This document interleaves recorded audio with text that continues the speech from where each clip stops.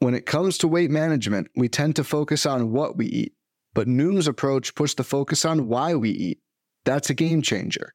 Noom uses science and personalization to help you manage your weight for the long term. Their psychology-based approach helps build better habits and behaviors that are easier to maintain.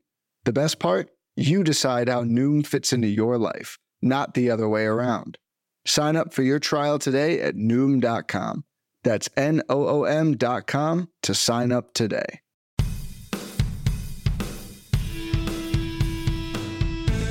How's it going, and welcome to episode 84 of On the Wire, proud member of the Pitcher List Podcast Network. Follow the pod on the Twitter at On the Wire Pod. Of course, if you're listening on a platform that allows ratings and reviews, please take a second to let us know what you think. I am Adam Howe. You can follow me on the Twitter at 80grade. That's all spelled out. And I'm once again joined by Kevin Hastings. Should be followed on the Twitter at HastingsKevin.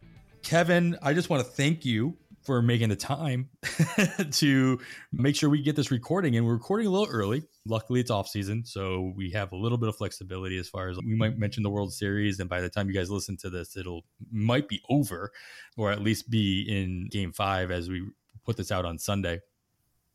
But you're off to Arizona in a couple hours, right? Yeah, a few hours here, and I'm sorry, man. I'll just bring it up this time. Right. I'll just bring it up.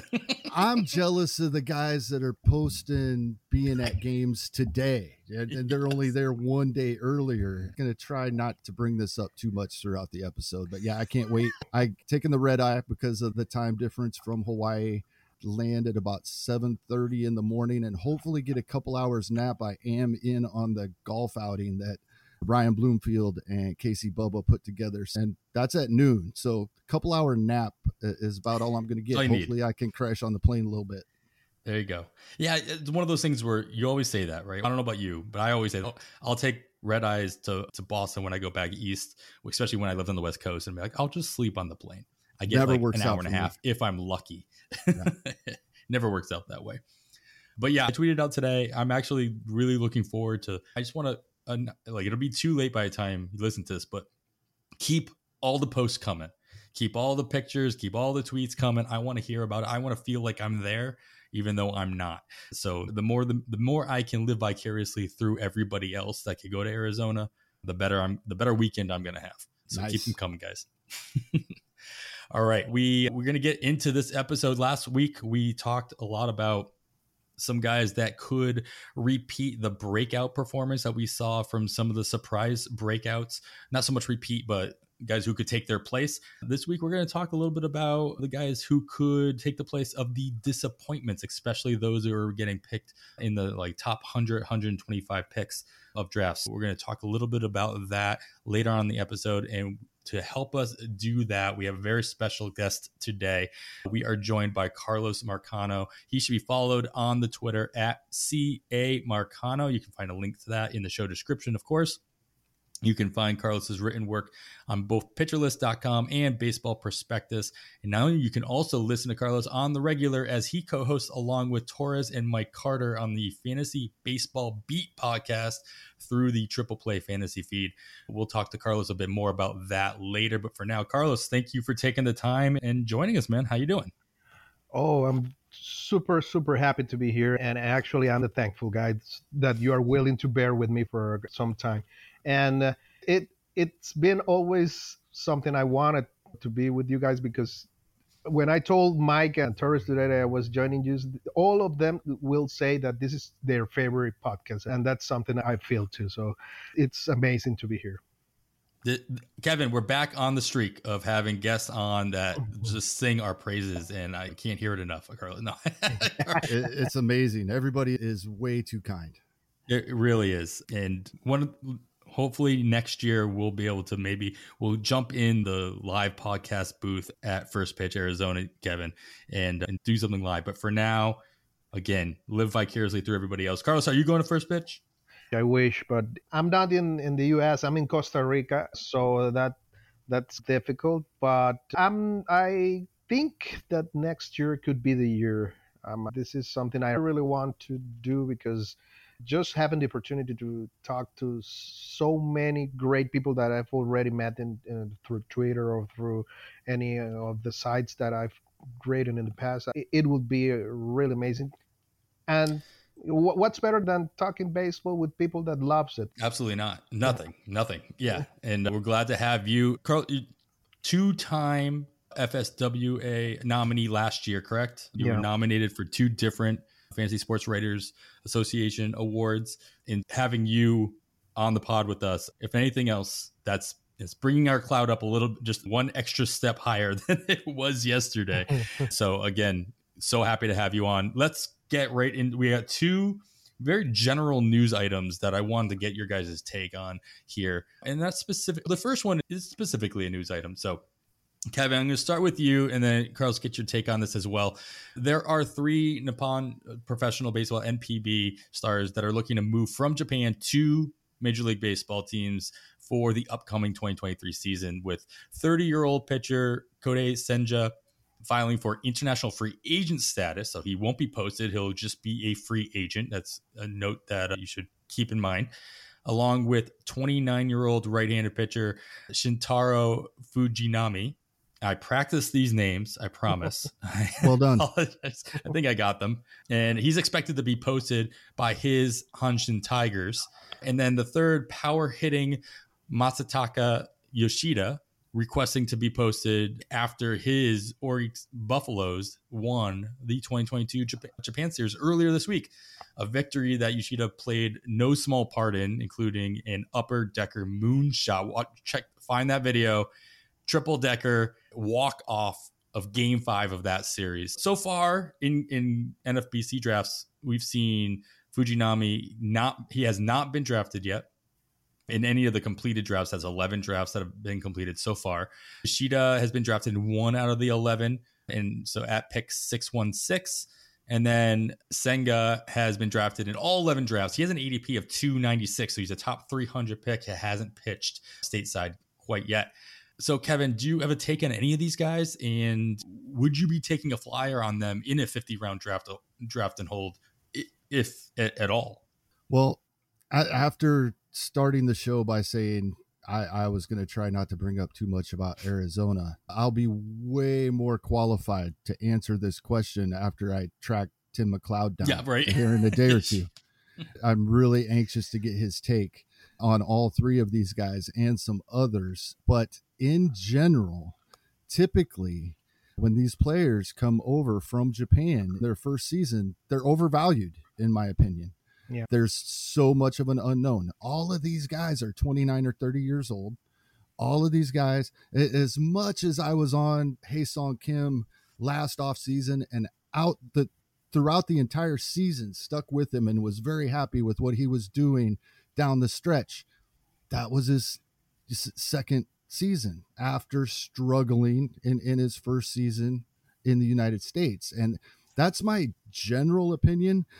Any one of these guys or all of them could do better. They could come over and hit the ground running, but that's not typically what we see.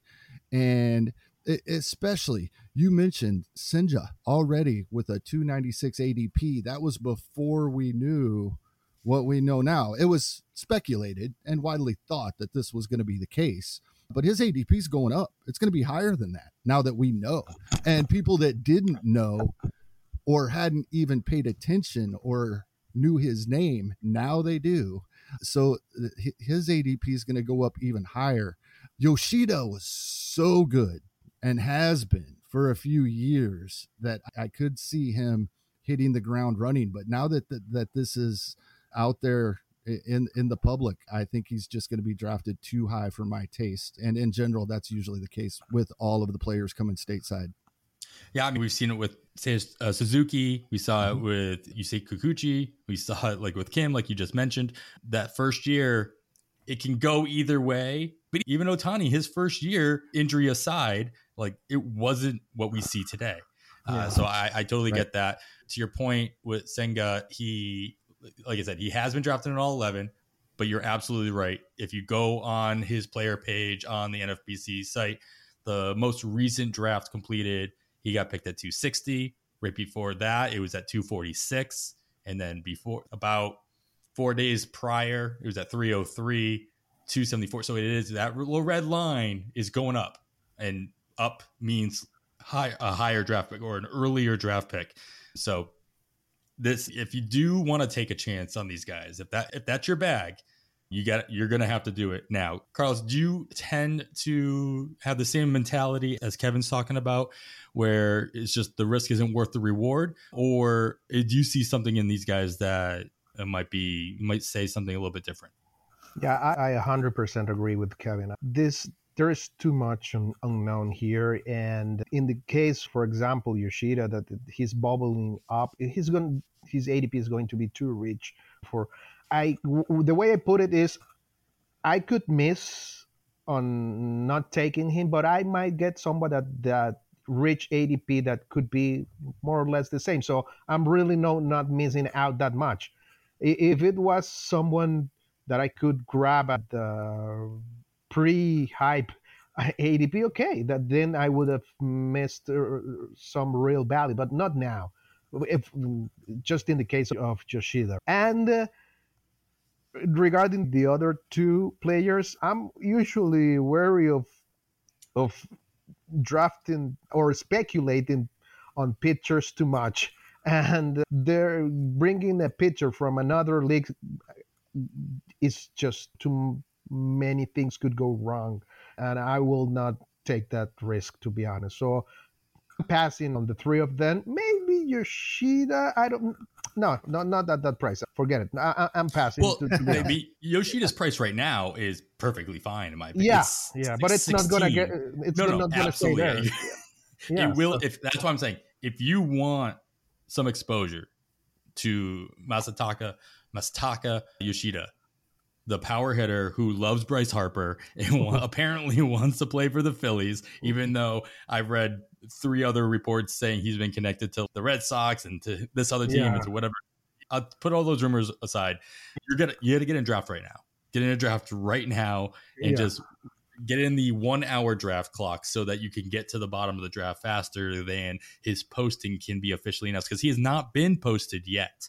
The Japan series is over. I believe on November 1st we'll find. Oh no, past November 1st. It should be any. I would assume it's going to be any day. I actually don't know what the deadline is for that. I think it's right before the arbitration, so I think it's like November 11th or 12th or something like that. So it should be coming up in the next week or so. Yeah. But he hasn't been officially posted. Senga is a free agent. He's already filed international free agent papers. He is going to be, if not already is, a free agent, and I think that's why he's been drafted in all 11. You don't have to worry about the posting fee. You don't have to worry about the process. He will be signed. In what role? We don't know. In what capacity will he play? On what team? All those things are obviously a question mark. But Yoshida specifically and Fujinami will not. They'll both have to be posted, and we'll have to see how that process plays itself out. If I could put a word of caution on Senga, is that he's been having a worse strikeout percentage for the past couple of years. That might not be something, but maybe people would want to keep an eye on that. The strikeout rates in general, if I'm not mistaken, for pitchers that come over from Japan to the U.S. typically take a hit in general as well. And so that's something, excellent call out to keep that in mind. If that's what you're going for, that you might want to temper your expectations. All right, let's talk about some U.S.-based players who may or may not be finding themselves on the same teams. What I'm getting to is the non-tender deadline is coming up. It was moved up. It typically in the past had been November 30th. This was pre-lockout, pre-COVID and all that. They moved it up to November 18th this year, which is just about 2 weeks away by the time you're listening to this. The positive about that is it should give non-tendered players more time to shop themselves along with the other free agents, find themselves new teams, fill up, and for our sake, fill up the free agency class even more, get even more hot stove. That's going to be great. You're going to love seeing that. So, Carlos, let's start with you. I'm going to ask you guys both the same question, but you guys have a list of all the arbitration eligible players worth knowing. Which players on this list would you be the least surprised to see get non-tendered and become a free agent? I think that because of the injury stuff and the general underperforming, Jared Walsh might be someone. I think that the Angels are not going to get anything more from him, and they might part ways with him. The other guy that I think that it's should be out, and I think it might be even more probable is Dominic Smith with the from the Mets. The Mets might be shopping like crazy during this after all the supposed deception of this season for them. I think the owner is going to keep trying to get more players, and I don't see any place for Smith anymore in that team. So those would be like, to me, the two guys that I would not be surprised at all if they let them go. We'll be interested to see if that's the way that plays out, and if somebody like Walsh could reach out and find. I'd be surprised if he could actually find a full-time role on a different team. But it's a nice opportunity for these types of guys to give themselves their own path to finding a team that's willing to put them out there. Kevin, do you see any names on here that kind of stand out to you as somebody you'd be the least surprised to see enter the free agent market? Yeah, I really don't know. Here's the funny thing, right? Every one of these guys, if they're planning on non-tendering them, they're trying to trade them right now. It's every guy in our fantasy leagues that keeps pushing players on us that we don't want. And when they finally go through everybody and can't trade them, then they drop them. That's what's happening right now is they're trying to trade these guys. And I don't think the Blue Jays will get any takers, and I don't think they're going to hold on to Kevin Biggio. I really don't. He's got worse every single year since his rookie season. Even the 2020 season, when he was pretty decent numbers for the abbreviated season, it has not been good at all since then. Over the past 2 seasons, he has 1 season worth of plate appearances with 13 home runs and 5 stolen bases. And we saw the 16 home runs, 14 stolen bases as a rookie in just over 400 plate appearances. And we started prorating. We got a 25-20 guy here, maybe 30-20. And it hasn't happened. It doesn't look like it's going to happen. In 2022, there was a couple of real short flashes where it looked like he might be putting something together. Didn't really pan out.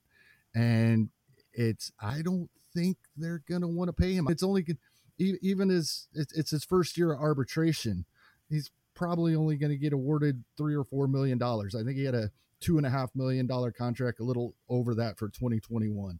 So it would go up a little bit, but not much with just the 300 plate appearances he had and 6 home runs, 2 stolen bases. It's not a lot of money, but I don't think they want to spend it there. And it's a shame, right? It looked like he was going to be this new superstar, and then we were all expecting so much from him, and it just didn't pan out. And maybe a change of scenery is what he needs. You never know. Probably. Sometimes that works out. Yeah, the one that always stands out to me is pretty much anybody on the A's. Oh my God. Getting tendered. They have $0 committed as of right now until this non-tendered deadline comes to pass. Sean Murphy is the one that kind of stands out the most as being fantasy relevant no matter where he plays. But the A's do have plenty of other options coming up at the catcher position. And if you go over to Be Trade Rumors, they've got a nice article by Steve Adams, who he puts together his projections for what these guys should get through arbitration. You see Sean Murphy is listed at maybe $3.5 million, which is $3.5 more million than the A's probably want to spend, or maybe just $3 million more than they want to spend. I think $5 more than they want to spend. You know, but he's got trade value. I think someone will give them something. I don't think it would come to being a non-tendered. I think they could get something for him. It could be, if nothing else, a sign My first trade. thought was to go look at Tampa's players that are arbitration eligible, but they somehow convince somebody to give them something for every one of their players they don't want to pay. Yeah, and then they get 2 more guys that become all-stars the following year somehow. And keep the turning, going. burning. The wizardry. It'll be interesting to see what happens come, November 12th, as this deadline comes on, just to see who's going to be. The big name on there that we've talked about on the pod too is Cody Bellinger. He could still be getting upward of $18 million or more based on past performances. The Dodgers have a lot of decisions that they need to make financially as far as who they want to try to retain from free agency, who they want to bring up who they want to provide playing time and what direction they want to go. There's they can only go down from where they ended the regular season, and they proved that in the playoffs. And so Cody Bellinger he's going to be difficult to trade based on what he's been doing recently and the amount of money that he's going to be owed in arbitration. And so I think he is a viable option to be non-tendered, and he will have no problem finding a suitor on the free agent market being able to play center field. That's true. And just going back to the A's, whatever happens, the one thing I want is that or they move from there or they change ownership, because I suffer being an Oakland fan, and I need them to do something drastic sometimes soon, and I know it won't happen. So that's my life, guys. Some things we just continue to live with. All right. That's great, guys. That's all the news we're going to talk about today. We'll have plenty more news as this non-tendered day comes and the offseason becomes official and the World Series has concluded. So we'll get to that in a little while. Right now, we'll get into our main discussion of the episode, which, like I said at the beginning, we're going to try to identify some players in the top portion of drafts that are bound to burn us in the same vein as a few did in 2022. And we'll get to those specifics in a little bit. But first, we are going to take this quick break. Fads come and go, and nowhere more than in the world of weight loss. That's why Noom has created weight management programs that are made to last. Noom uses science and personalization so you can manage your weight for the long term. Their psychology-based approach helps you build better habits and behaviors that are easier to maintain. And they help you understand the science behind your eating choices and why you have those cravings. Noom's personalized courses are easy to follow and will help grow your confidence with tools you can put into practice on day one. The best part? You decide how Noom fits into your life, not the other way around. And based on a sample of 4,272 Noomers, 98% say Noom helps change their habits and behaviors for good. So stop chasing health trends and join the millions who have lost weight with Noom. Sign up for your trial today at Noom.com. That's Noom.com to sign up for your trial today.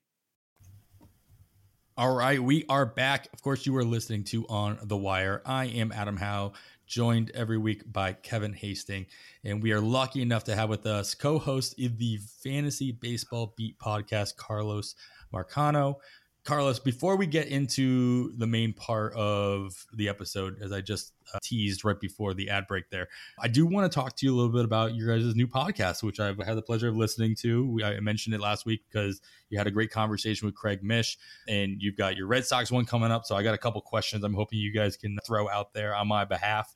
I can't wait to listen to that one as well. Oh, sure. But what do you guys talk to me about? What were you guys hoping to accomplish? This is an interesting concept for a podcast that I think can be really useful if done correctly. And so far, you guys are killing it. But what were you guys thinking going into this, as far as what were you hoping to gain from a fantasy perspective by talking to beat writers of teams who usually specifically talk about the teams in a real life perspective? Yeah, the idea was to try to find edges wherever we can. And this is something that every competitive fantasy player wants to get. And one thing that we saw is that we all have the stats. We all have the metrics. We all have a lot of the same information, every one of us. But sometimes we don't know, hey, who's given their best effort, for example. And in our conversation with Craig Mish, he said for instance, Jesus Sanchez was having problems with his attitude and given his best effort and things like that. And that's something that put him on a bad situation, even with his manager, things like that. So you start to understand why someone might not be performing as the metrics are saying and things like that, because we know that Jesus Sanchez can put balls on the moon. The problem is that he needs to consistently hit it. And if he's not putting his best effort on his training and things like that, that's something that's not going to improve just because it would. So these are the little nuggets of things that we can't see through the numbers. We cannot expect to understand who's having more situations with their health than that the reports say, or the injury lists say. Things like that happen day to day in those clubhouse, and that have an impact in the real game, and also of course in our fake teams. And this was the idea behind it. I'm lucky enough that two tremendously amazing co-hosts like Chris Torres and Mike Carter, which what we do is we make this round table of questions, and we try to get things beyond what the metrics say. And so far, the first episode, we were lucky. We got Mr. Craig Mish, who is like Oh yeah. in multiple ways of amazing, because not only he is knowledgeable on the day-to-day stuff, but he has a fantasy baseball background, so that helps a lot. Yeah, that was going to get my next question. You guys got lucky with Mish because, yeah, he talks in fantasy terms almost as often as he talks in real life terms, especially when it's through his tweets and through his work and what have you. And so you guys were able to kind of get that out of him pretty easily without even coaxing him into it. I guess my question, though, is you're not always going to have a Craig Mish coming up as your beat writer that you can get a hold of who's willing to come on the podcast. Obviously, they know what kind of podcast you guys are running, but what I guess is your guys' plan to kind of coax that fantasy spin out of these beat writers who, if you happen to get a beat writer writing for a team that either has never played fantasy baseball or really doesn't have any history in our portion of the sport. Yeah, that's a challenge, and that's something we've talked about. And there's where our background in fantasy baseball is going to be handy. We will have to direct the conversation in that area, and it will, at the end, it will be all about doing the right questions. It's not gonna be easy, but I think it's gonna be fun. And the idea is that people can get some really useful and actionable information from this. And there's also the part that getting the questions from people on Twitter or everywhere also can help, because to sense the mood around particular teams, because it's not the same to talk about the relevance of players in the Marlins, which the offensive was really bad, but pitching was their forte this year. Mm-hmm. And maybe with other teams, it's going to be the other way and things like that. So it's going to be interesting, to be honest. I'm really anxious, but I'm excited, to be fair. Yeah, I'm really hoping you guys get 30 episodes by February so that we have this information before major draft season in March. I'll be rooting for you guys to make sure that happens, because it's going to be like the two teams you're not able to get a beat writer on in time. That would be the two teams I'm like, I have all the questions for that team. Make it happen, guys. Kevin, like, how much stock you put in like the beat, especially in the off season? For me, it's like the off season is where I feel like I'd get the most information out of a beat writer if I'm following them or reading their work or what have you. Of course, we all read Jeff. I reference it all the time in this podcast, but he's minding the news. All he's doing is referencing beat writers. The off season feels like that's where it's at. So Carlos, I think this is a great time for this kind of podcast that can still run through the regular season, but I think you get the most bang for your buck at this time of year. Kevin, how much stock are you putting into what they have to say, whether it's on Carlos's podcast, reading their work, or wherever you're finding their information? Yeah, I think with anything, you got to sort out some of it a little bit, but the beat writers was the number one reason that I joined Twitter in the first place a few years ago, was to find a beat writer from every major league team and try to keep up on what they were saying. Something that it takes a little while of reading the same beat writers over and over to get a sense of how much you want to trust each one. But for example, like you were saying, off season, it is the peak of this type of information, and I would take it into spring training and throughout spring training. An example is last season. Just I wasn't living there at the time. I'm talking 2021 season. I wasn't living there at the time, but I have in the past. I kind of follow several Texas Rangers beat writers, and they were talking about how big the coaching staff and manager and entire organization was on this Adolis Garcia guy, right? So I was fortunate that worked out, and that's what I'm looking for, and that's why I began to follow some of them. It's why Jeff Zimmerman's Mining the News is great. It's why these guys' podcast is absolutely amazing, and is to the right away after the first episode went to one of the tops on my list to make sure I can tune into each episode. This is the stuff, right? Carlos is 100% right. We all see pretty much the same information anymore. Anything that we can get that not everybody has or not everybody pays attention to can be valuable, especially if you can weed out the noise and get some important stuff out of there. I think what's most important too is, Carlos, you guys got to make sure you're tracking all of these beat writers you're having on the show, because we're not going to know who to trust once this stupid check mark goes away on Twitter. Oh my god!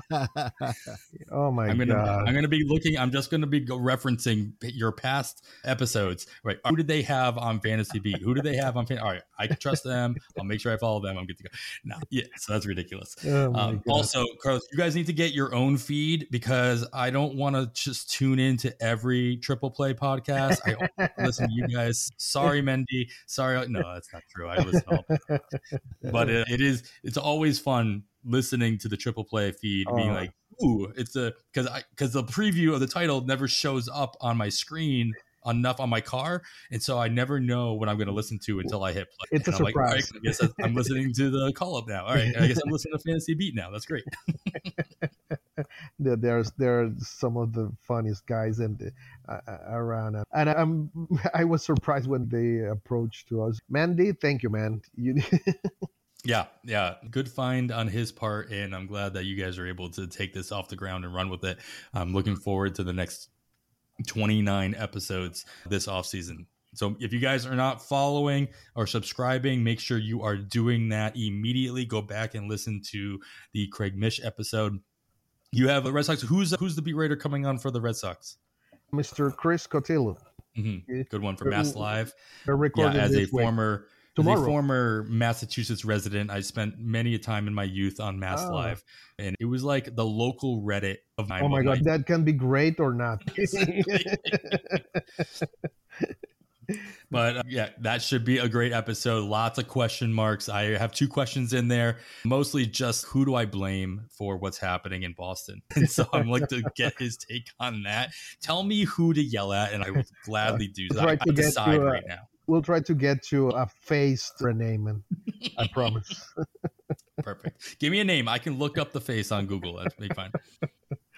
All right, guys, talking about the Red Sox burning me as a fan. Let's talk about some players that we think might be burning us as fantasy managers going into the 2023 season.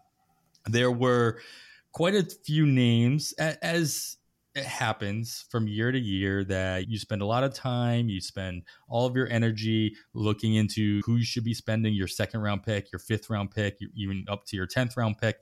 These aren't dart throws. These are guys that you spent the most time kind of picking through what direction you want to take your team, what players you want to carry yourself to a championship. It doesn't always work out. Simple as that. Sometimes there are things we can't avoid or control, and that's injuries, disciplinary actions off the field, stuff like that. So I'm not gonna hit on any of them. I'm not gonna talk about Walker Buehler. I'm not gonna talk about the guys who left due to major injury, Ozzie Albies, stuff like that. Byron Buxton. Yeah, we never have to talk about Byron Buxton in that capacity, or Mondesi or any of those guys. But I will. I'm gonna go through a couple of guys that I found to have pretty drastic return on investment, as in they return nothing in comparison to where they were drafted. And so what I want the exercise we're going to do here is I asked you guys to go through the current ADP on NFBC and pick guys that are going, that kind of fit the same bill as of right now, as far as you see it. So first and foremost, we have Jesse Winker. He was drafted in February and March. So all these ADPs from 2022 are going to reference the 15-team drafts on NFBC between February 1st and the end of March of 2022. So Jesse Winker, he went as the 72nd hitter off the board with an ADP of 121. According to the Fangraphs auction calculator, that should have provided $8.40 worth of value, and actual value based on what he put out throughout the season was 9 cents. Not exactly the same, difference of 831. Right behind him, or I guess right ahead of him, Miles Straw, ADP of 120. He was the 71st hitter off the board. He should have provided $9 worth of value. We all know who drafted him there, $1.01 in value. So about $7.99 a difference there. So right around $8. Javier Baez, another big disappointment, especially if you're looking for that dual eligibility. 62nd overall, the 40th hitter off the board, should have given you $15.80, gave $8.40. So still a lot more, but still a $7.40 difference based on where he was drafted. Whit Merrifield, surprisingly, gave you $11.84 worth of value. Unfortunately, he was drafted on average at 32, the 20th hitter overall. Should have given you over $22 worth of value based on the auction calculator. So it's over. That's the biggest disappointment, even though he provided the biggest value, or the biggest actual value at $11.84. It should have given you a lot more. And so at pick 32, $10 plus of a difference is not what you're looking for. All these guys had the rewards. Sure. They should have seen it coming. Comments could have. It's easy to say in hindsight. But Kevin, talk to me about, first, let's start with Miles Straw. What was it about Miles Straw that provided us with the confidence to draft him as the 71st hitter overall? It got people excited. Maybe you weren't one of them, but what I see your head shaking. All right, so guess what was it that was getting people excited, and then what should we have seen that should have kept us off draft boards? Oh, no, I don't have to guess. We know what it was with Miles Straw. It's the stolen bases. And to begin the season, it looked like that pick could pan out. He was actually hitting a little bit. And for the year, I think you got, in this case, right, when you're drafting a guy for one category, the dollar value kind of gets tossed out the window. I think for the most part, Miles Straw for most of the season did what those that were rostering him wanted him to do. Sure, you always can hope for a little more, but he was out there. He was getting on base and stealing bases, at least for a portion of the season. Fell off for a while, but it's the stolen bases. And in that case, like I said, I think you can throw the dollar values out the window. And I don't think he was a huge disappointment. I think what he did was just bolster the argument for those like myself that had Miles Straw on 0 teams. Nope, that's why I think you got what you could expect from him. If that's what you want and that's how you're going to construct your roster, great. But that's not the way I went about it last season, and he would have to go far later in drafts for me to have any interest. Yeah. To your point, if you look at it by category, sure, he provided you with over $11 worth of value, again, according to the calculator. In the stolen base category, the problem is that he gave you negative $12. In everything else. Yeah. Pretty much. And so that's something that should be considered as well. Really quickly, Carlos, right next to him with Jesse Winker, same question. Like, what was it that was attracting people to Jesse Winker, and what were the red flags that should have seen, hindsight 2020, what should we have seen coming? So Winker, the appeal is that he could provide some 20 plus homers, counting stats mostly, homers, RBIs, runs, things like that. What we didn't, or those that drafted him, got a couple of shares because I was intrigued. I've always liked his ability to get walks. He's a guy that is always over 10, 12% of walk percentage, so that's nice. But the thing is that he was moving from Great American Ballpark to a quite different place, and that's something that most people underestimated on the impact that it would have on his numbers, and it showed. He barely got 14 homers, and he played more games in 2022 than in 2021. And I think we forgot that he was playing on the best place to get homers after Coors Field and left it for Seattle, which is not that terrible, but it's not the same. There's a big learned lesson there for most of people that was hyping this. And on the off-field situation, it looks like the guy is problematic in the clubhouse too. So those are things that maybe if we had the fantasy baseball bit last year, we would have known. There you go. Way to work that plug in there. Well done. You're a pro at this already. Yeah, to be fair, the trade, if I'm looking this up correctly, the trade to Seattle didn't happen until mid-March. And so that ADP is a little skewed. He's being drafted in Cincinnati up until that point. And then as soon as that happens, it did skew what his ADP was. His ADP for all of February and the first half of March was around 104. And then after the trade happened, his ADP was back to 120. So not that big of a jump, only about a round and a half or so. Yeah. So it's still too rich. Yeah, sure. But I'm just saying the market did adjust, even if it was very slight. Real quick, Kevin, same question though about your boy Whit Merrifield. What happened? What should we have seen? And do you think that $10 difference is enough to say he was a disappointment at that pick, or is that enough value? I think it's a disappointment. He completely stopped running. The value he did provide is the stolen bases he did give us early in the season. And I think this is the worry with guys in their 30s, that their value comes from stolen bases, right? We don't know when this is going to happen. It will happen. We don't know when. There's been plenty of players over the past 20 years that I gave up on way too early. The one that always comes to mind for me is Paul Konerko. I avoided him for 5 years when he was amazing, right? In this instance, now I'm talking stolen bases for these types of guys, because that's what we see with age typically, and we just don't know when. So it's difficult. It's like I said, I don't necessarily think we could see this coming. We know it's going to happen, but we don't know exactly when. So I don't blame people for drafting Whit Merrifield where he was being taken. It had worked out for the previous 3 seasons.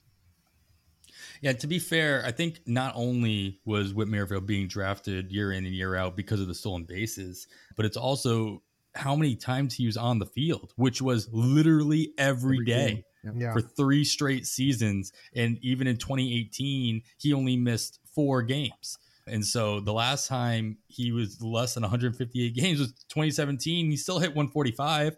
So between the missed time, a little bit of missed time in Kansas City, and then playing pretty much every other day, if that, in Toronto, only got out to 139 games appeared in. And that's not even saying he started that many games either, coming in as pinch hitter or pinch runner or what have you when possible.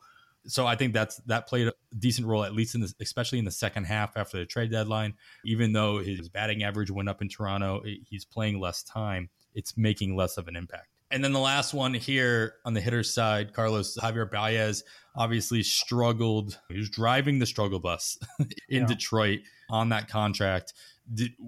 Again, because was it the contract? Was it the new environment? Was it the ballpark? Is this just stretching for the stolen base upside that we might have seen? What do you think it was that was attracting everybody to Javi Baez that maybe should have steered away from?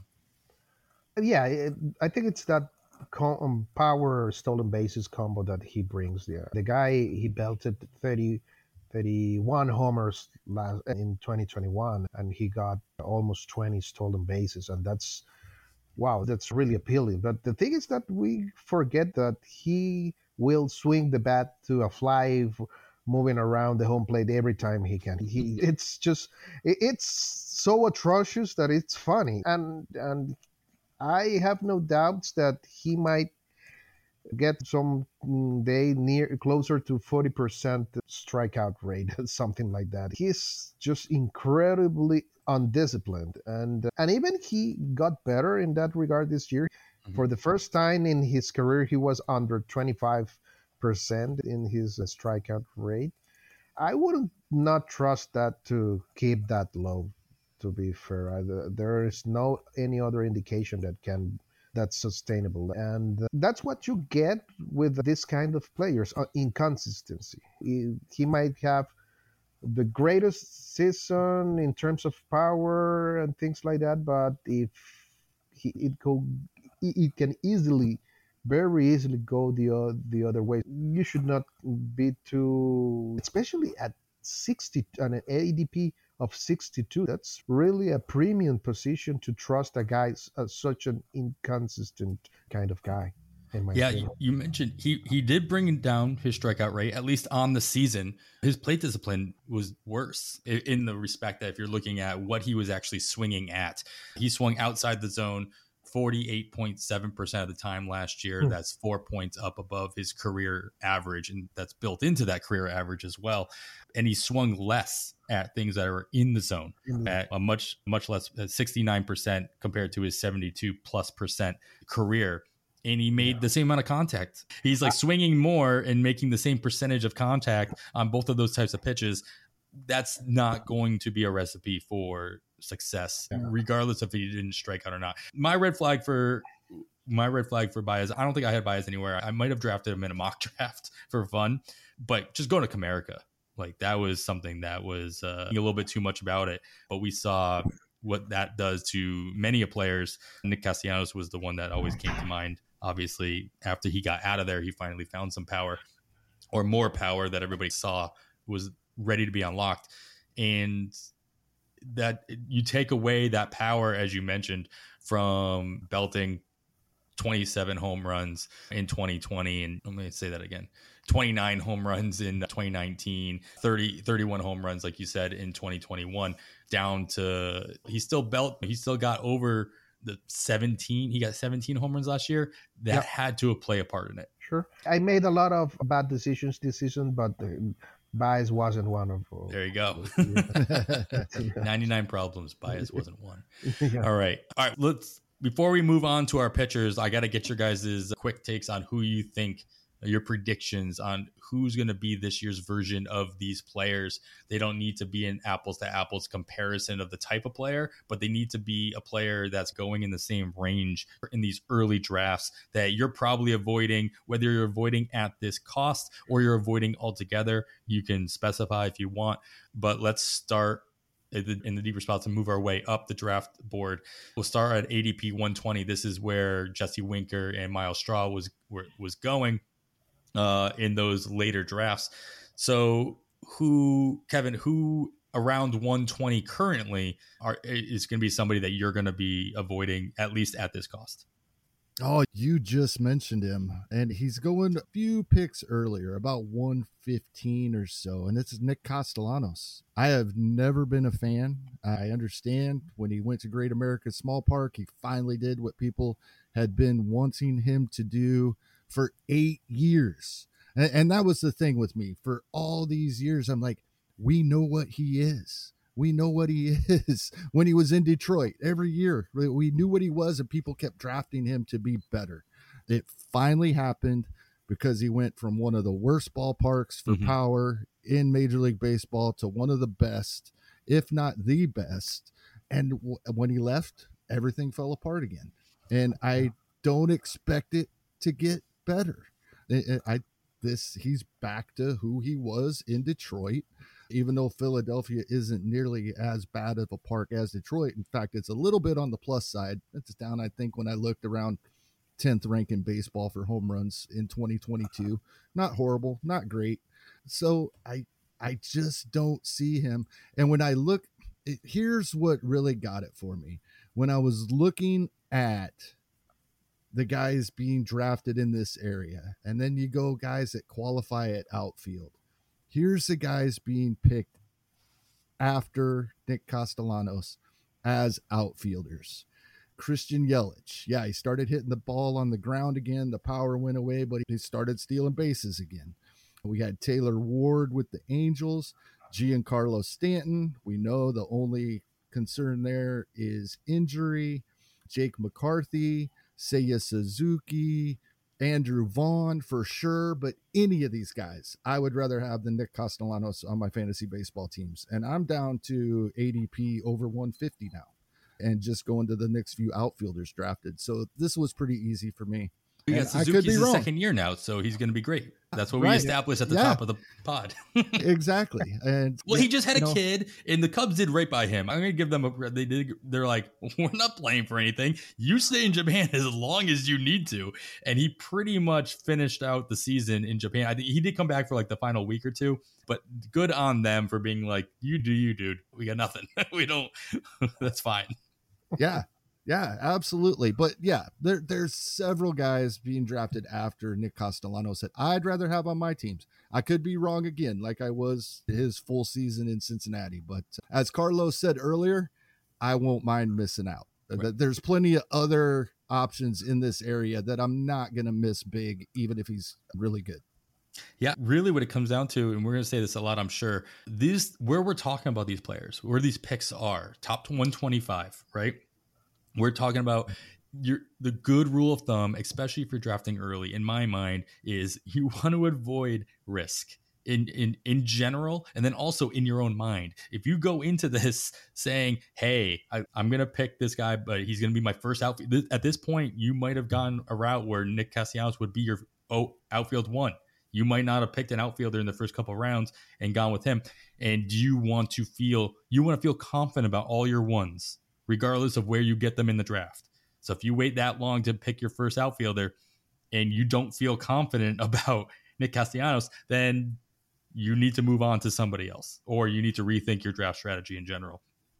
Carlos, around 120, who might you be looking to avoid based on where they're going now? I picked Jose Abreu, and in the end, I think it's just a matter of father time getting to him already. And when I was hearing Kevin talking about Paul Konerko, this is a similar situation here with Abreu. Same team. Yeah. And position, Also, everything. Everything.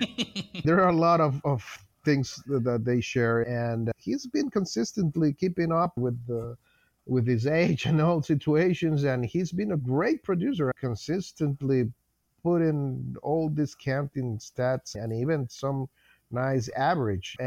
But I was worried when I saw that he went from 30 homers in 2021 and to just 15 this year. There is something. It was the first time he was so low. Previously, he had 19 in 2020 in just 60 games. But he had never fallen from 20 to 25. And he went all the way to 15. He still produced nicely in terms of runs, and his average was fantastic. But these are things that it will, and probably the White Sox will improve next year. And with the healthy Luis Robert, all the other guys, he might have still chances to score a lot of runs and to produce the RBIs. But I'm a little bit worried about him reaching the frontier in which the age is a problem for his production. I'm also curious to see where Abreu ends up, because I think all expectations are that the White Sox are going to move on from Abreu. They're not going to give him a new contract, or maybe at least not put up a big enough fight where he's going to want to stay. And is it U.S. Cellular or the White Sox? I feel like the White Sox have changed their stadium name more than once in the last 5 years. But the White Sox Stadium is a pretty pro hitter ballpark, if I remember correctly as well. So he doesn't have that many options to move to a field that's going to bolster the area in which you have the most concern over at this time as well. And just a quick reference, as Kevin pointed out with Nick Castellanos, going right now, like I said, he has an ADP of 130, 104 to 149 min max picks. But going around, and look at that. There's been a 12th draft completed while we were recording this. So all of my ADP numbers are off. That's okay. But going right before him At first base is Rhys Hoskins. He's going about a round and a half prior to Abreu. And right after that, Christian Walker is going about 20 picks, about, again, another round and a half later. So I think I'm on board with you for sure. I'm like, I'd rather have Christian Walker, assuming he's going to continue his everyday role in Arizona. And that's without going down to the next first baseman on the list, Andrew Vaughn, going 3 picks after Walker. And I'd rather have Vaughn over both of these guys. Oh, ADP. totally. Yeah, definitely. All right, let's move down the ADP board, and hopefully these numbers still match up. Let's go around ADP 60-ish. That's where Javier Baez was going last year in February, March drafts. Carlos, to start with you here, who around that pick is your player that you're going to be avoiding? I'm sad to say that it's a fellow Venezuelan, Salvador Perez. And injuries and catchers are the worst 2 words that a manager wants to see. And especially, it looks like he had just a lot of bad luck, and he tried to play through these injuries too much this year. I think he didn't gave the proper acknowledgement of these injuries on the toll they were taking, and he tried to move on with that, and he's not a kid anymore either, and especially for such a taxing position. And of course, that amazing 48 homer season is still in our minds, and in such a difficult and premium position for our fantasy games, another season like that from Salvador would be amazing. But I think it was one the unicorn season for him, and we cannot be drafting expecting anything like that anymore. So that ADP for him, it's too rich. Kevin, obviously I got to turn over to you for this one. To make this all about me again, in my home dynasty league, I have currently Salvador Perez and MJ Melendez. And I talked about this on my mock draft with Nick, where I drafted back-to-back Dalton Varsho and Salvador Perez so that I could capitalize on as many at-bats out of the catcher position, especially in a one-catcher league, as I possibly could, to give myself that flexibility. I can do the same thing in my home league. MJ Melendez, obviously outfield eligibility. Sal Perez starts at catcher. When he gets a day off, put MJ in, because that works out great, because obviously if Salvador Perez is getting the day off, Melendez is definitely playing. Do I have to worry about that with Perez? Is Carlos right? Are you worried about Perez getting more time off as he ages? Or, as the Royals expert here, do you still see him playing when he's not playing behind the plate? He's going to be the DH, or do you think the Royals are going to give him more days off? At least for another season, on the days he's not catching, he will more than likely DH, in my opinion. And maybe for 2 or 3 more seasons, I think that's going to be the case. I like this pick. My original thought at this spot for this question was all the catchers going in this area.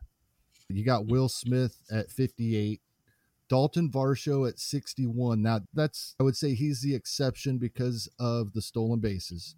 Salvador Perez at 66 and Adley Rutschman at 73. I think all of those in that group, while I was all over this area and wanted not just one, but I wanted 2 catchers up in this area last season, we have more options now.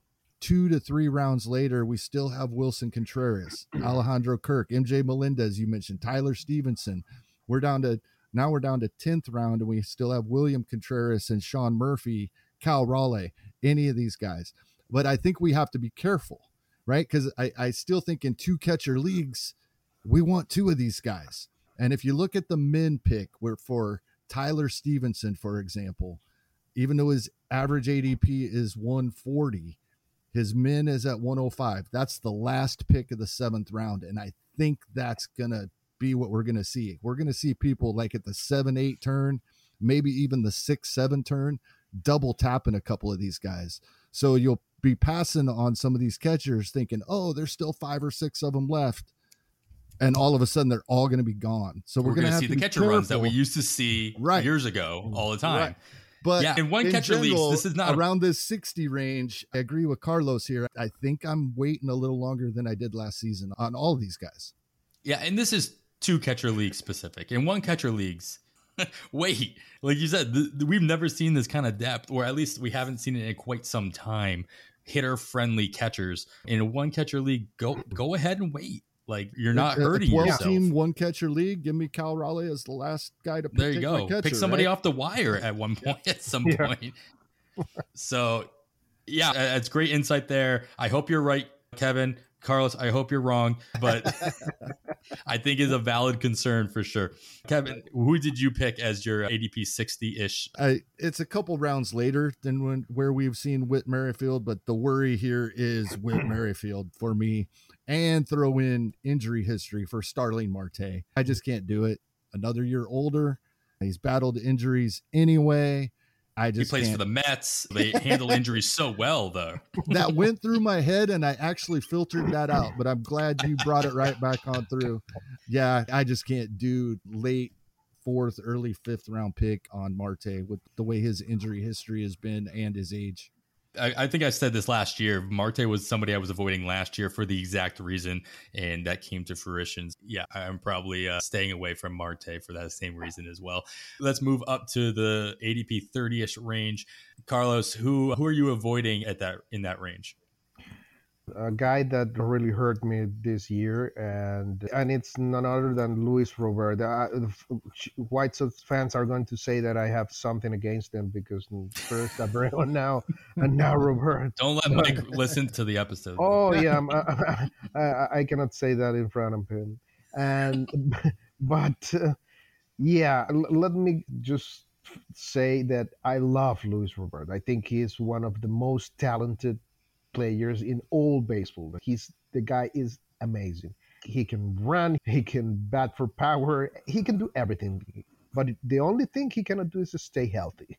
And this is one of too many situations like Buxton's or those guys that they are really great, but unfortunately their bodies are just a little bit more fragile than others. Robert has played 166 games between 98 games this year, 68 games in 2021, and in 2020, the short season, he played 56, which was amazing and was probably what led us to believe that he could be healthy for longer times. And I think that we got it wrong. The truth was that's the maximum amount of games that he can stay healthy during a season. So I got to the point that I will not trust that he can play more than 100 games in a season. For me, that's the cap for Luis Robert. And for an ADP of 35, which is now, but he's gone as early as 19 in this draft season. I just there is not the volume to justify that ADP. Even if he can turn in on a per game basis the amazing rates of all the stats, it's just not worth it. And I particularly will not do it. Man, I'm looking at this grouping of outfielders like right before Robert, and it's just amazing how much risk, like injury risk, there is in this, like anywhere between the middle of the second round, or actually the beginning of the second round, all the way to like the middle of the third round. Mookie Betts, it looks like he got over what was ailing him prior, but then after that, you have Yordan Alvarez, which, you know, the joke is always he's 26 years old, but his knees are 36 years old.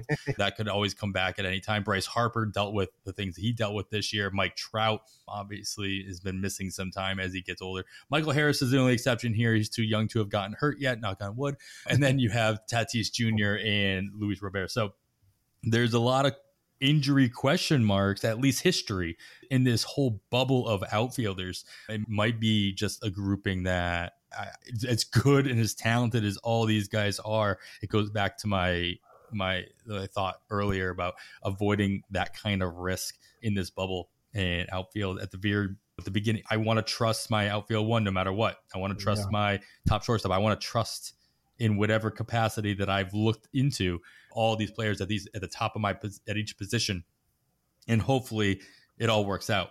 But at least if I trust them, I can say with a clear conscience that it should have all worked out, or it has a chance to. Definitely. On that note, Kevin, who are you avoiding at around the current ADP of 30?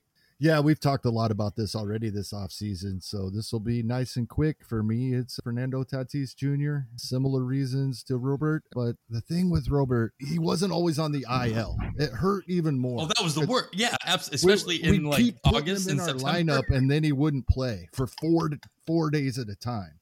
That's horrible. So Tatis was easier to manage on the. You just drop it. Yeah. But still, as Ian Kahn would say, I think Tatis is still a knucklehead till he proves me wrong on that. I'm not even going to consider him. So where that I will elongate this a little bit. He's going at ADP of, I lost it on my sheet, 32. Yep. He's gone as late as 55. Is that late enough for you? You always talk about you need not only like a little bit of a discount, but you need multiple rounds of discount. Is 55, that's going to be in end of round 4-ish. Are you having to set a new max in order to put Tatis on one of your teams, or is right around there enough? That might be close, because that would be 2 full rounds if you get to the end of that 4th round at 60. And if I'm drafting at the end, and the other thing about it is I'm getting another player right then, right? So I could take this pick into consideration. It may alter everything I'm doing the rest of the draft, but at least right now, if I'm going to make this choice, I know what other player I'm getting as my next pick, because that would probably have a lot to do with it.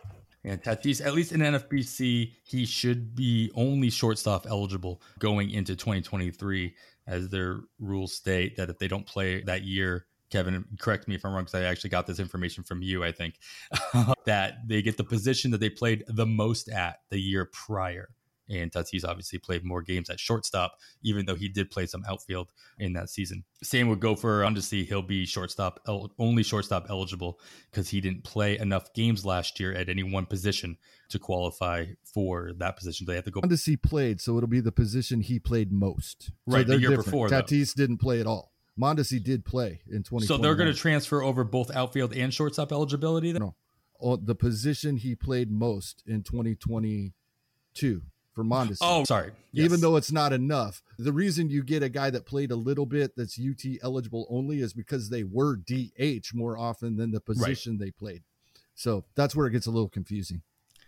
Yeah, and obviously look at the platforms that you play on the most. Yahoo, Tatis probably has catcher eligibility somehow. Always know the rules on there. All right, let's move on. We're going a little long on this one, but I think it's worth it. Carlos, if you've got the time and your flight doesn't leave for a little bit, Kevin, we'll keep going with these pitchers. We're going to fly through them real quick, though.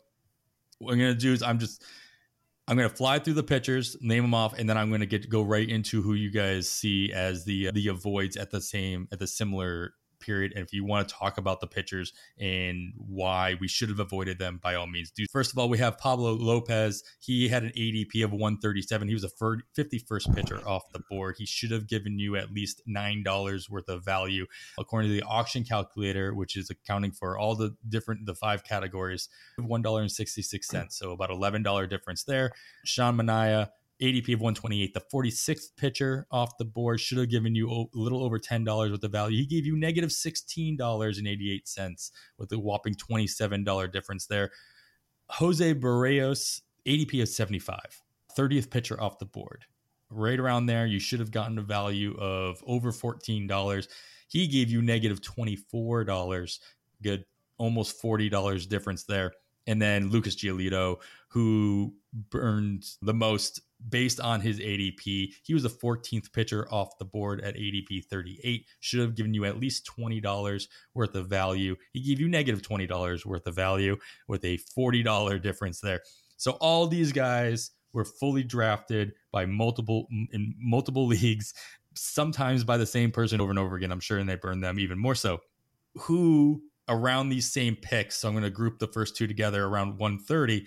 Carlos, who are you avoiding based on that similar idea of these are the guys that burned you so much that you wonder, what should I have seen coming that should have made me avoid them? Who are you avoiding this year for the same reasons?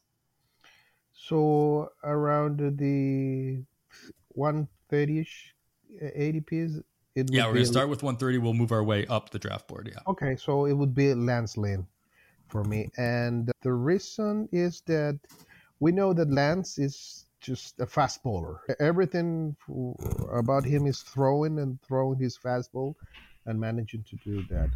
But the problem with that is that his homers per 9 innings has increased too much, and for a guy that only throws fastballs, that's a no for in my book. He's gone to levels around 1.41 homers per 9 innings, and that's the highest if we don't take into account his rookie season. I'm worried about that. I'm worried that he will continue suffering from gopheritis next season, and that's why I will not draft him at this price.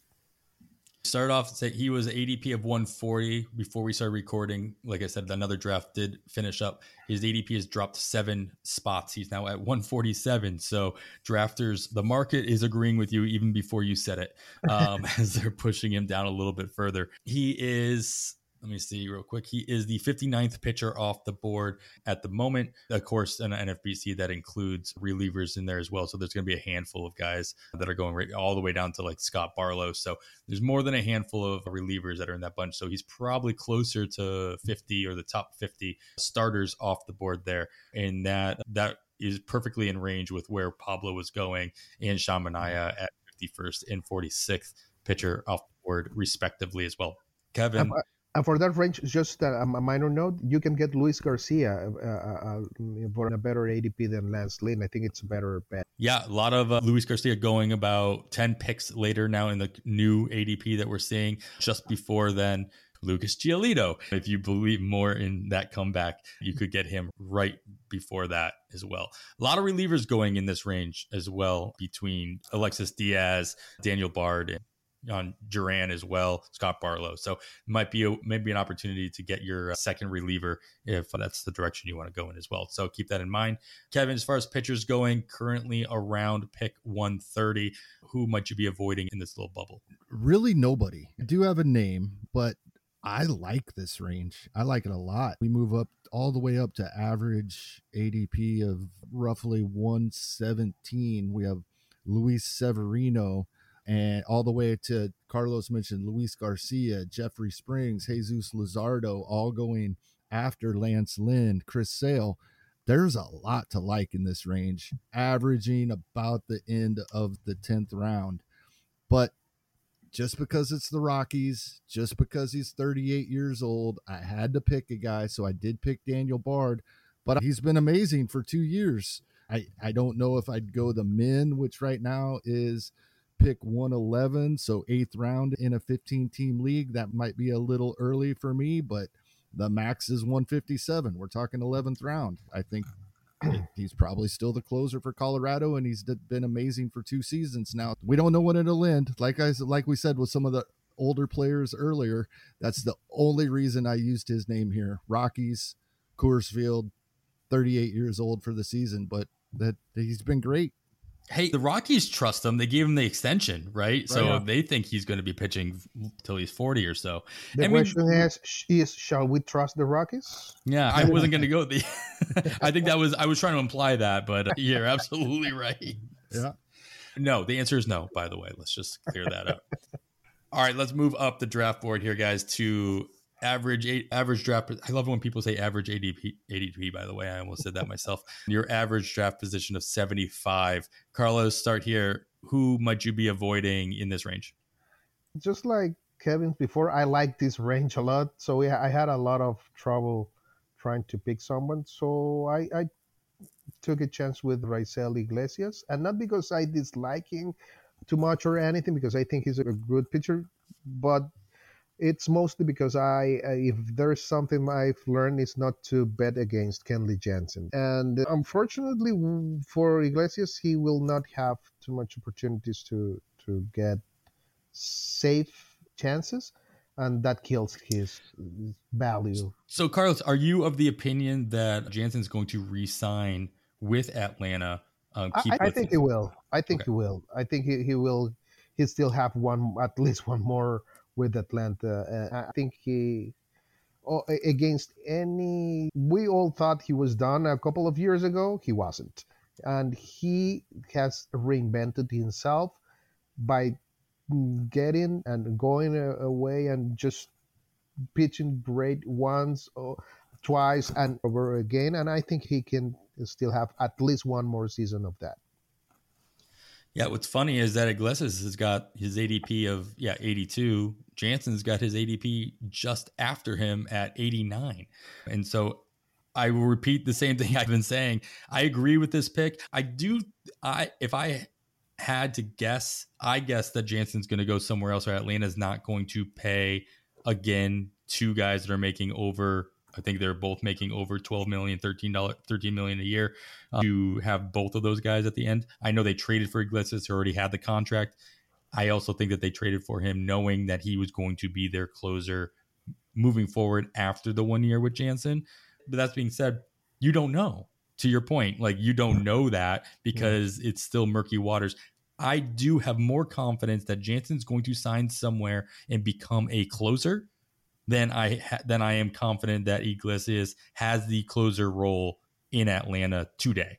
And so to see Jansen going after Iglesias because of that gray area is slightly surprising. I understand that Iglesias' numbers are better, his consistency. In the fact that he was able to do that as a setup guy when he has vocally come out on multiple teams saying he just doesn't like being the setup guy and he doesn't perform well in that role. When he was in Cincinnati, when he was with the Angels, if he wasn't actually closing out games, he wasn't himself. He just didn't like doing it. So it just didn't do well at it. Part of that mostly was probably just being on the Reds, unfortunately. But you can get Felix Bautista right before him as well. A lot more confidence that he has a job and he has the job all year round. Right before that, for closers, you have Devin Williams going about a round and a half prior to that. And so there are some guys that have a little bit more guarantee to have that spot. So I think that's a good name to consider when you're making that decision, if you're making a closer decision in this bubble. Kevin's ADP 75. Who don't you want to take, and why are you going to be wrong? Well, so I was surprised that the player I'm about to bring up wasn't one of your examples from 2022, because he had an ADP of 47 overall in the main event, early fourth round. And according to the auction calculator from 2022, in 5x5 Roto 15 team leagues, there were 151 pitchers that had more value than him. He came in at 152 overall, and that's Robbie Ray. And he is being drafted 2 to 3 rounds later than he was last season already. It's not enough for me. That 2 to 3 rounds isn't enough. And so the regression that even people that were on Robbie Ray for 2022 acknowledged there was going to be some negative regression from his amazing 2021. And it wasn't that much. Even the left on base percentage that was absolutely ridiculous in 2021 was still great in 2022, over 80%. His strikeouts dropped slightly, but his xERA was identical to 2021. His xFIP just bumped up a little bit. He only threw 4 innings less, but it was so strikeout dependent and so dependent on leaving over 90% of runners to reach on him on base. His ERA dropped almost a full run. And most of the metrics are very similar, did not regress as much as I thought they would. So I think it could still get worse than 2022 was. I would guess it's probably slightly better. I think he bounces back a little bit.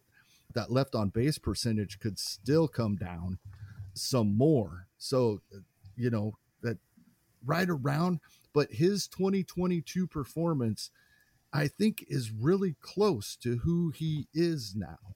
And the 152nd pitcher in auction value coming off the board as the 88th overall player just doesn't add up for me. Yeah, to your point, he could have been the reason he could have been an example. The reason why he wasn't is that, as I'm looking it up again, he had an ADP of 51 in the final 2 months of draft season last year. That should have given you about a $7.40 return at that ADP. He returned negative dollars, as you mentioned, but negative $2.90. So it's only a difference of $10 compared to the guys that we did go over. Pablo Lopez was right around that range, but all the other three guys were $27, $39, $40 difference. So the hit you saw from those, at least overall, and again, this is auction calculator. It's not Apple. It's not perfect, especially in this scenario. It's just a kind of a generic or a general sense of value that returned. If you got him for the strikeout specifically, yeah, you're a little disappointed, but you still got what is a kind of Miles Straw situation. You exactly. got what That's you drafted. Exactly what I was going to say. Yep. I agree with that.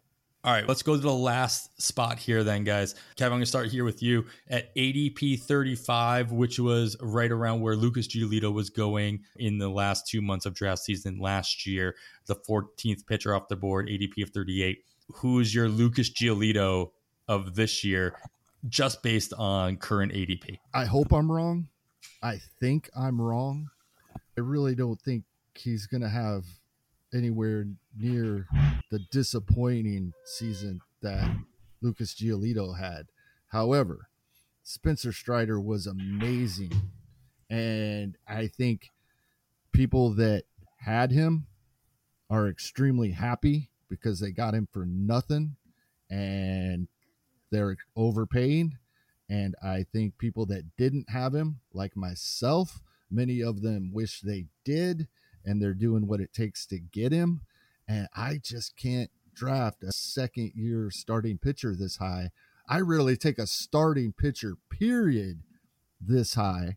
I have, and I will consider it, but it's going to be a guy with a longer track record. I love the strikeouts, absolutely, and he was phenomenal. Like I said, I'm probably going to be wrong here, and I hope I'm wrong, but this is not a pick I can make. Yeah, for the few people that did draft him, they drafted him at pick 500. Yeah. In they picked him up in Fab leagues. They got him off the wire. Yeah, he currently going above the likes of Julio Urias, Max Scherzer, Zach Wheeler, Justin Verlander, Shane Bieber, and these guys, obviously, some more than others, have a much longer track record, to your point, and they have more than two pitches. So let's just throw that out there as well. Yes, Strider's pitches are very good. There's still only two of them, and we've seen time in and time out what can happen to pitchers that kind of rely on two pitches, even if they don't have at least a show me pitch, third pitch, just to keep you honest pitch. Hey, I don't throw this, but I could, and you should know that. He doesn't have that yet. Off seasons can change lots of things. We've seen that as well. All of a sudden, we're going to see one of those trackers that pitchers added a pitch in the off season or in spring training. All of a sudden, the first pitch he throws is something he's never thrown before in a recorded game, and we'll all be like, "Oh, okay, fine." But as of right now, I'm totally on board with your assessment here. I can't see myself picking Strider over the likes of Zach Wheeler, regardless of how much hype there might be. And it's just like we do with hitters. It's really dangerous to be like, oh, he did all this in only 100 games. What if he had 162 games? Can we just I'll make the math easier. He did all this in 80 games. Can we just double that and see, hey, that's what he's going to do in 160 games? Yeah. No, you can't say that about a guy like Strider, who did a lot of his damage earlier on in the season as well in a more limited capacity. So you're not going to say he's going to get twice as many strikeouts because he gets twice as many innings. And it's going to be hard to know until we get into the season a little bit. But I would expect that Spencer Strider is the type of pitcher that this pitch clock is going to take that full 2 ticks down that we've heard Sarah's talk about for some of these guys that are relying on speed and spin to with just a couple of pitches like you just brought up. I think the pitch clock can be a bigger issue for guys like this than some others. Yeah, that's interesting. Let's see. Strider had a 16.6 tempo according to the Statcast last year. It's actually pretty good. And so that was definitely not on the slow side of things. So it very well might be something that we are looking for. And that is going to be, this is why we need to look at these things on the pitcher list website, because we do all the league averages, and it's really hard to measure, to find that on the fly on the Statcast page. That's actually really quick. So I'm completely wrong on that last point. And then granted, that was bases empty. That was the bases empty. Let's see where he's at he's at a 24.1 with runners on base though. So he takes an extra almost 10 seconds. But he gets an extra 5. So he does get an extra 5 just to keep his mind, but still something to consider as well. That's much further away from the fastest when there's runners on base. Right. So he's going to have to work on that. But close enough that it's not going to be a huge adjustment for him. So some of these guys are going to have to speed up quite a bit. The stamina and is going to be an issue, especially with their velocity. All right, Carlos, close us out here at ADP 35 on the pitcher side of things. Who are you avoiding based on whatever reasons? Oh my God. I think I'm going to get in trouble for this, but it's Jacob deGrom. And I think that the things that deGrom does with his arm cannot be sustained for too much time anymore. I think he reached the final wall in that regard, and I cannot believe that he will stay healthy all 2023. It's just something that there's something else. If we see the final 4 starts for him this season, he allowed 14 runs in 21 innings, and it was against the Cubs, Pittsburgh, and Oakland. Yeah, he looked human. Yeah. So like a bad human. Yeah. I was wondering. So, is this something that we can argue that he wasn't still 100%? He was returning from these injuries, but I'm worried that he and the Mets, as we've talked, that you guys said earlier, the Mets aren't the best handling injuries, and this might be a case like Salvador Perez, where the player tries to continue playing even when they're not 100%. I don't like that. I don't like that because that puts volume in danger, and the volume is the name of the game most of the time for us guys. And I will not put my trust for a 32, 35 ADP guy in someone that I don't believe that it's going to give me, I don't know, 180 innings pitch next year. And even even when if he gives me 150 and they are amazing, that they have to be deGrom-esque at best. Yeah, pick deGrom to justify the ADP. Yeah, he's going min 20, max is 50. So same question though, Carlos, is 50 going to be the kind of if he's still sitting around and you got picked the 50th overall pick, are you happy with that, or do you need to set a new max in order to take the risk on deGrom's health? We can talk in 50. Yeah, I could live with that. Yeah, going to be around the 4 or 5 turn in a 12-teamer, and a little bit earlier than that, obviously, in a 15-teamer. I'll be curious to see where he goes and what kind of contract he gets.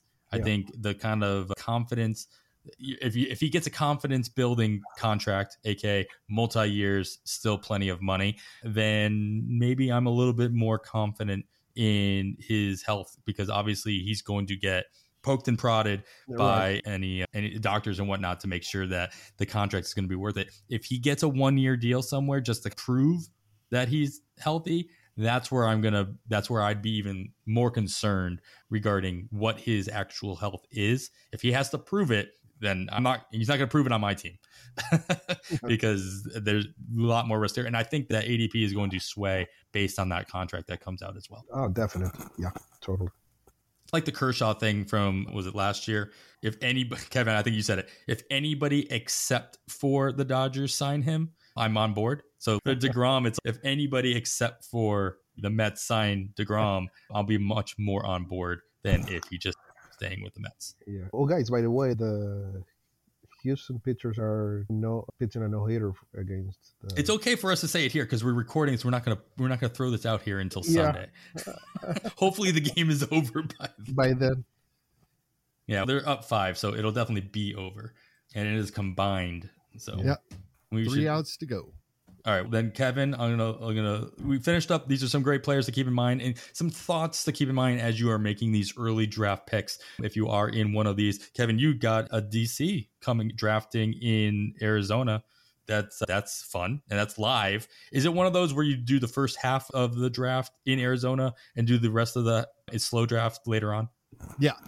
So yeah, that will be a lot of fun. Looking forward to that Saturday afternoon. I think it's maybe 20 rounds that we do and leave 30. Do you know your pick yet? Do you know where you're slotted? No, I do not. Anxious to find that out. It's my first time doing this draft. I've always done an auction at First Pitch Arizona, so I'm not even sure when we find out what pick we have. Should probably dig a little bit deeper into that because I do plan on tweaking my spreadsheets on the plane. So it would be nice to know. Because you won't sleep on the plane, so you got to do something. Yeah, exactly. Yeah, I just think this is World Series going on, draft season starting to, I say rev up. And I know that sounds crazy to some people, but it is. It's getting going. We're seeing a lot of results out there. As you mentioned, as we're recording, now there's been 12 of the NFBC Draft Champions drafts completed, and just going to be a great weekend. So much baseball going on in November. It's just amazing. That's all I got this week. So cool. Yeah. My only recommendation, I would love to be in this draft that you're in because I love the idea that you only do 20 rounds and then you pick up the draft like a couple months from now. You don't do it right away. So if you can get that pick that ends up being like the first 1 or 2 picks when the draft picks back up, that it's nice just because you don't know what's going to happen between then and now. That has done that intentionally a couple of times. I think he's the one I've heard bring that up, but somebody has brought that up that they did it that way. Paul Sporer used to say it all the time. He did that a couple years ago. Oh, okay. Maybe. Yeah. I'm totally stealing Paul's idea. Yeah. Oh no, my apologies to Paul. I knew it was somebody had been doing that, and it's brilliant because that first pick when you pick back up could be as valuable as the first pick overall when you got 2 to 3 months worth of new news. Exactly. Yeah. All right, guys. I think that wraps us up. Kevin, have a good flight to Arizona. Carlos, thank you so much for joining us, man. Can you remind everybody here where they can find your work, what you're working on, and where they can hear your voice? Sure. I'm always rambling in Twitter at CA Marcano, and I love to interact with everyone willing to read my crazy stuff for a while, and pitcher list, baseball prospectus, and I hope to have some articles for this off season. I'm working on a couple of things and on pitching analysis and ball pitches tracking and things like that. I think it's going to be interesting because it's going to let me go a little beyond or further in my analysis. So I hope to be able to share that with everyone before the end of the year. And thank you guys for having me. I'm just extremely happy. This was really fun, and I can wait for 2023. There you go. That's our goal, right? It's just to drum up as much interest in the next baseball season 6 months in advance as we possibly can. That's right. Carlos, thank you so much for joining us. This was a blast, and we'll close out before the end of the Houston victory, but we'll all know what happened by the time you guys listen to this. But it does look like you're going to get an extra game, Kevin, to watch in Arizona as they tie up the series. That's going to wrap it up for episode 84 of On the Wire. We will be back every Sunday with more insights and analysis as the offseason trudges on. So please make sure to subscribe, share, and review the podcast wherever you are listening. You can follow myself on the Twitter at 80grade. That's all spelled out. Kevin is at Hastings Kevin. Of course, follow the pod itself at On The Wire Pod. If you haven't already, we are still accepting advanced signups to our listener leagues. The February draft has been very popular. The November one is just about full. Lots of openings in December, though. So pick all the ones you want. We get enough players, we'll get all the leagues going. We'll have more than we expected, and that will not be a problem. Once again, though, thank you to our guest, Carlos Marcano, for joining us. Follow him on the Twitter at CA Marcano. After all that, I am Adam Howe on behalf of Kevin Hastings. Thanks for listening, and we bid you goodbye.